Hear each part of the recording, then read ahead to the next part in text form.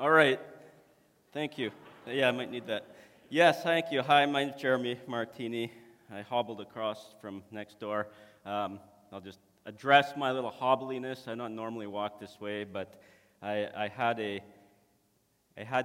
an injury skiing, going a nice sweet run through the moguls, and I ended up after 40 plus years of downhill skiing. The first time I ever got to be that guy that going off on the back of the snow machine. So, did you guys see the men's moguls in the Olympics? That's a completely unrelated question. It has nothing to do with me. But anyway, so anyway, yeah, that's why I'm kind of hobbling along here. I probably won't move as much as I often do.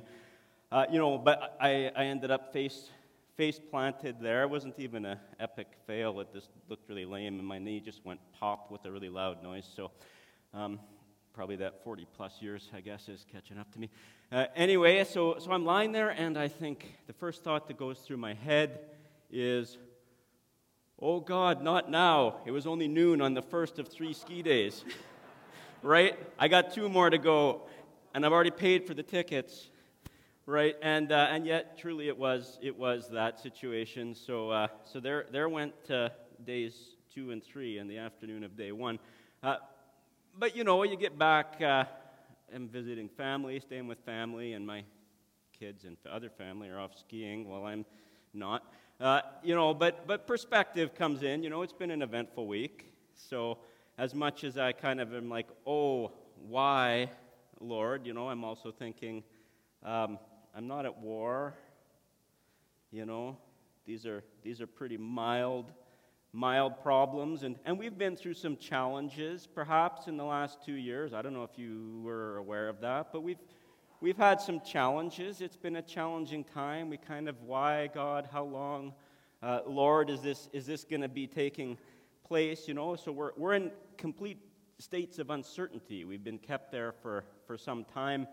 For some time now, and sometimes it's helpful to have a little bit of perspective. Tomorrow we're going to have a different look. We're going to have mask mandates. Or what's that going to look like? What's going to happen with COVID? We're left with all kinds of questions. Why does stuff happen?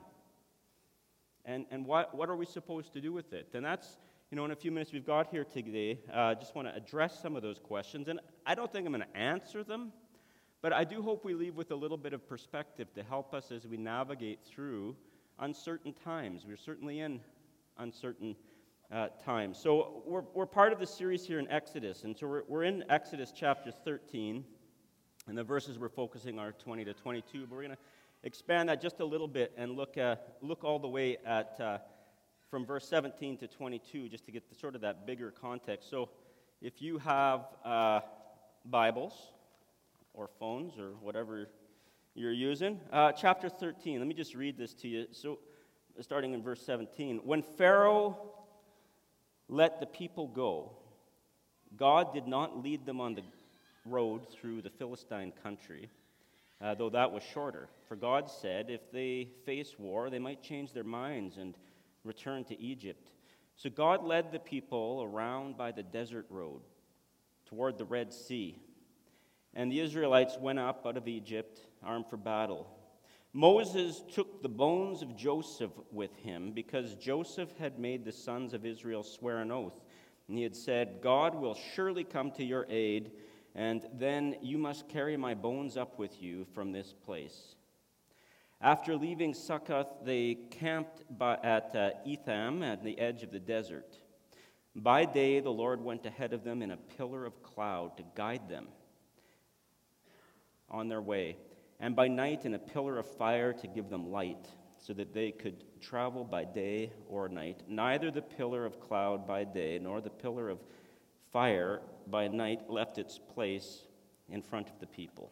So Lord, we just thank you for your word, and we pray that this morning that we would take something from your word and be able to live it out in our lives in these times. In Jesus' name, amen.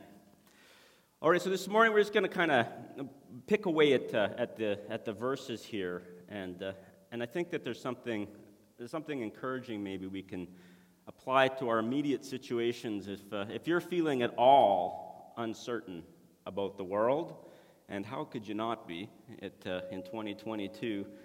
I'm hoping that we're going to see something here that might be of help. So we'll just kind of pick away a little bit at some of the verses. But we look here back at verse 18. God led the people around by the desert road toward the Red Sea. And verse 20, after leaving Succoth, they camped at Etham on the edge of the desert, or on the edge of the wilderness. Now, this story, which started in chapter 12, is really the start of the journey that the Israelites are going to have going into the wilderness, going into the desert. And in the Bible, the wilderness represents chaos.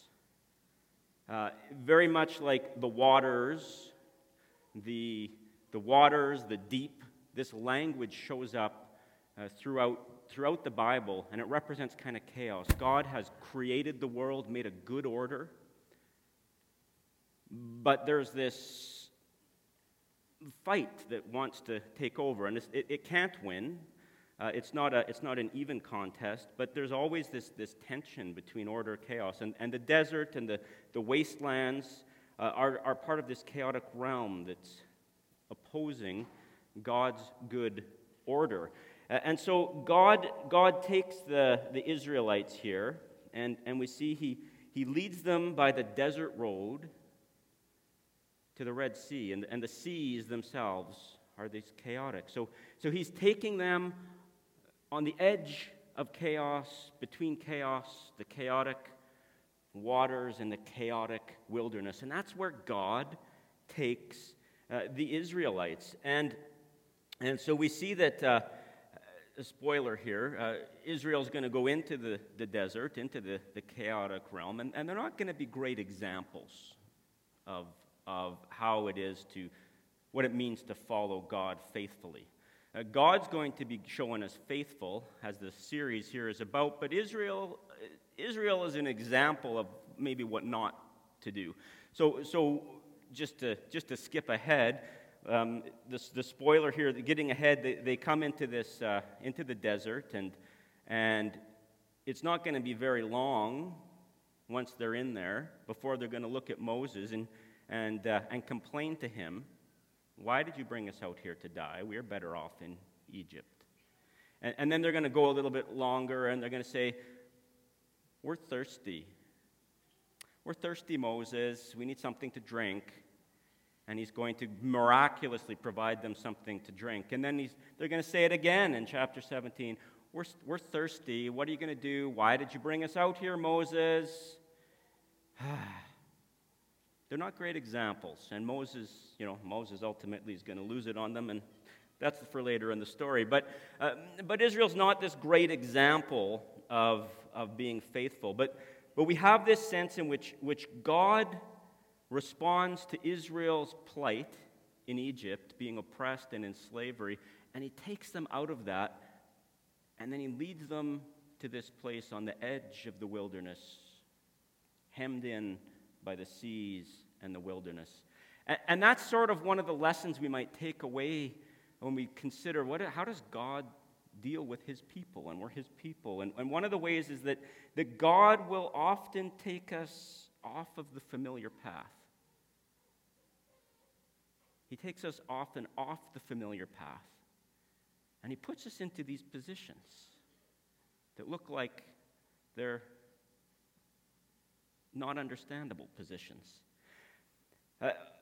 And when we get there, our response is often like the Israelites. Very often, we would prefer to be in our familiar positions, even though they're not great, rather than trust God to lead us out of them when he takes us by a way that looks unfamiliar and harmful, even though what was familiar was harmful. So we have this picture here of God taking Israel out of an unhappy situation and leading them into one that was a little bit uncertain, between the sea and the wilderness. But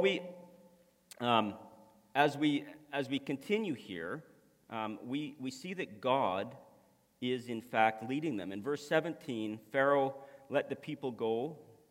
When Pharaoh let the people go, God, it says, he led them. He didn't lead them on one path. He led them to the wilderness. And again here, when we look at chapter 20, or verses 21 and 22, by the day the Lord went ahead of them in a pillar of cloud. And again, the same word shows up, to lead them.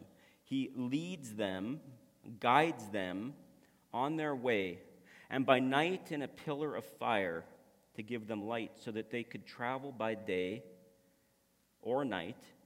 Neither the pillar of cloud by day nor the pillar of fire by night left its place in front of the people.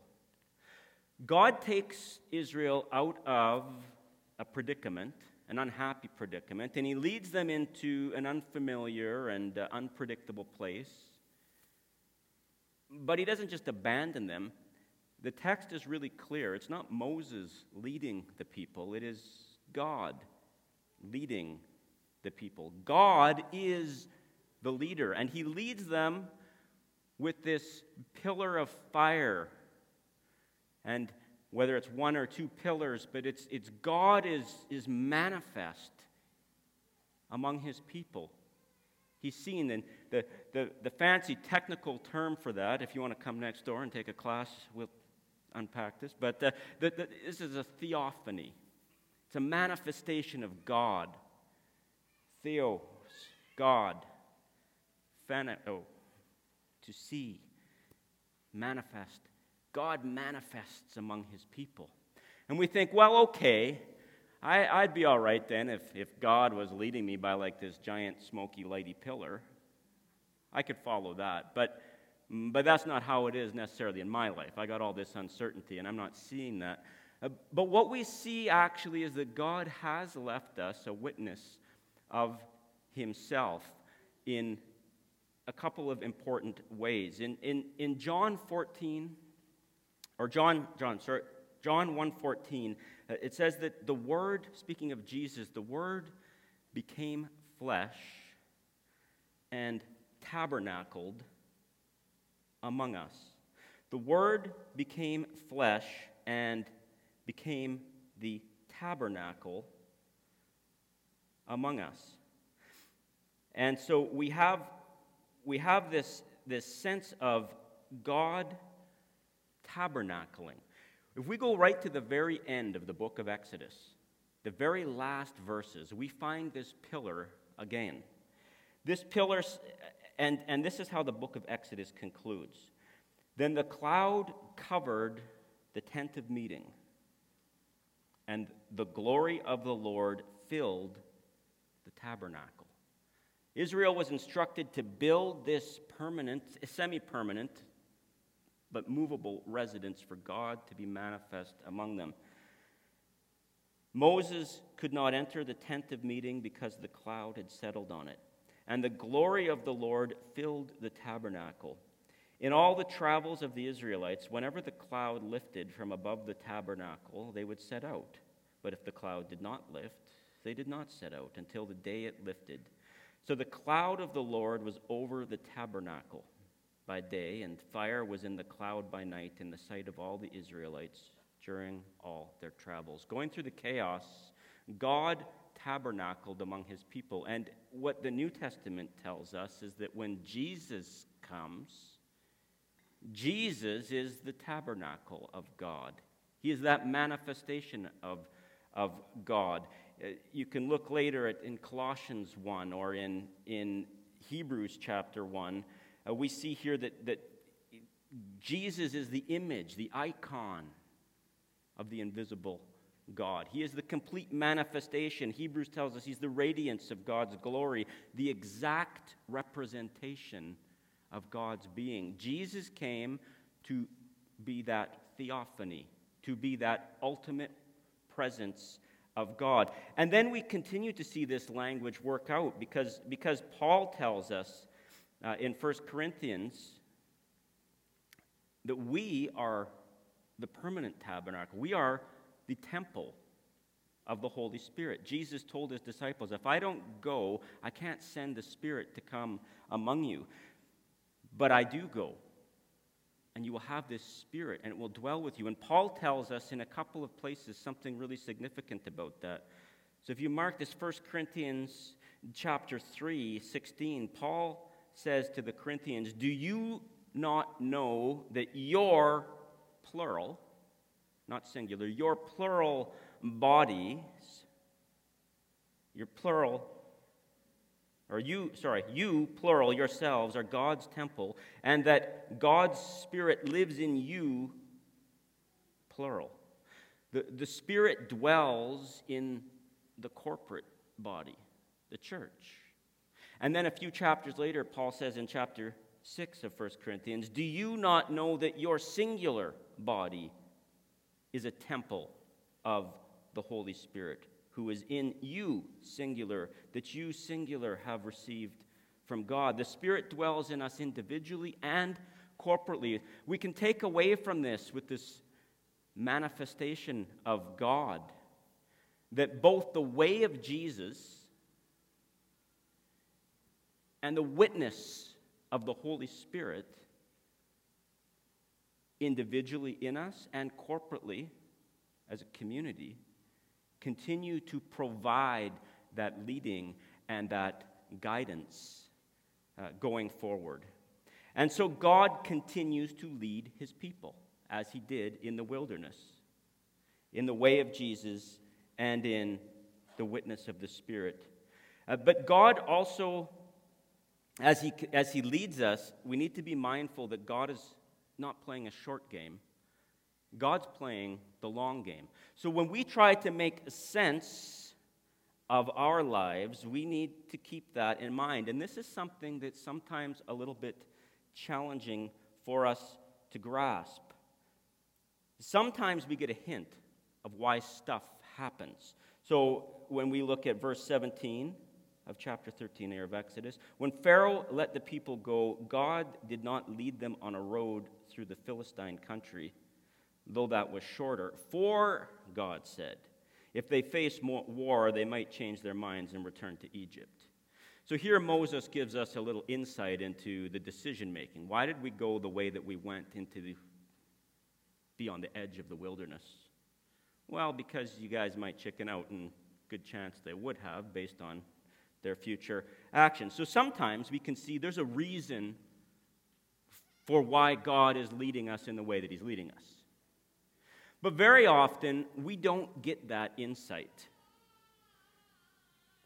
When we go to verse 19, Moses took the bones of Joseph with him because Joseph had made the Israelites swear an oath. He'd said, God will surely come to your aid, and then you must carry my bones up with you to this place. Now, the story of Joseph in the end of Genesis is a significant one. And Joseph ends, he's been sold into slavery by his brothers. He's been 20 years in Egypt, and at the end of it, he says to his brothers, look, you meant this for evil for me, but God meant it for good, because there was a famine, and now we're all preserved, and it's all good. And then at the end of his life, the end of Genesis, Joseph says, I'm going to die here in Egypt, but you got to take my bones with me, because God's not going to leave you here. And we think, okay, good, we can see the reasoning behind this.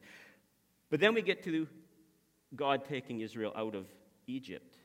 In chapter 12, verses 40 to 41, now it says this, now the length of time the Israelite people lived in Egypt was 430 years, and at the end of 430 years, all the Lord's divisions left Egypt. Wait, pause the movie here, rewind. Joseph said, take my bones because God's not going to leave you. And then 430 years later, 430 years of Israel, of God's people being left in Egypt, increasingly oppressed, eventually into slavery. 430 years later, they pick up the bones. And again, they're not going to go straight from Egypt into the Promised Land. They're going to mess up. There's going to be an extra 40 years of wandering, almost half a century. Those bones are sitting there waiting to be moved to where they were supposed to be moved. Joseph's bones had a long wait, and there was no immediate making sense of that situation because God's playing a long game. And that's where the real test of our faith comes. Because sometimes we don't have the insight. Sometimes we don't know why stuff happens. And that's where we have to choose, as followers of God, where we put our faith. Hebrews 11 is a great chapter for you to meditate upon. It's all about those who didn't yet see the promise fulfilled but still held on because they had the faith to hold on. So as we conclude this morning, I'll leave you with 3 questions for you to think about. The first is, are you clinging to something familiar when God is calling you to step out in trust and go somewhere unfamiliar? Do you trust God, or are you clinging to what's familiar and refusing to go and holding back? A second question for you is, looking back at the last 2 years, now I'm visiting, so I can say this, but I don't know anything in particular, so this is not one of those things I'm pointing at anyone, but let's just assume that this church represents maybe the broad swath of society. In the last 2 years of chaos, how is your behavior in person and, yes, I'll say it, online? How has that behavior measured against God's standards as manifested in the way of Jesus and the witness of the Spirit? Are there maybe some relationships that need to be repaired? Is there some repentance that needs to be sought? Some reconciliation made? And then finally, right now, in this confusing time, are you experiencing confusion in the chaos and uncertainty of this world right now that's threatening your trust in God? And if you are, I'd encourage you, first of all, to gain some perspective that God's ways are not our ways, as God says in Isaiah 53. And to take a moment to meditate on that, to contemplate God's ways, and reinvigorate your faith and your trust in Him. So I pray God's blessing on you this morning as we continue in the service, and feel free to come visit at the booth afterwards. Thank you so much.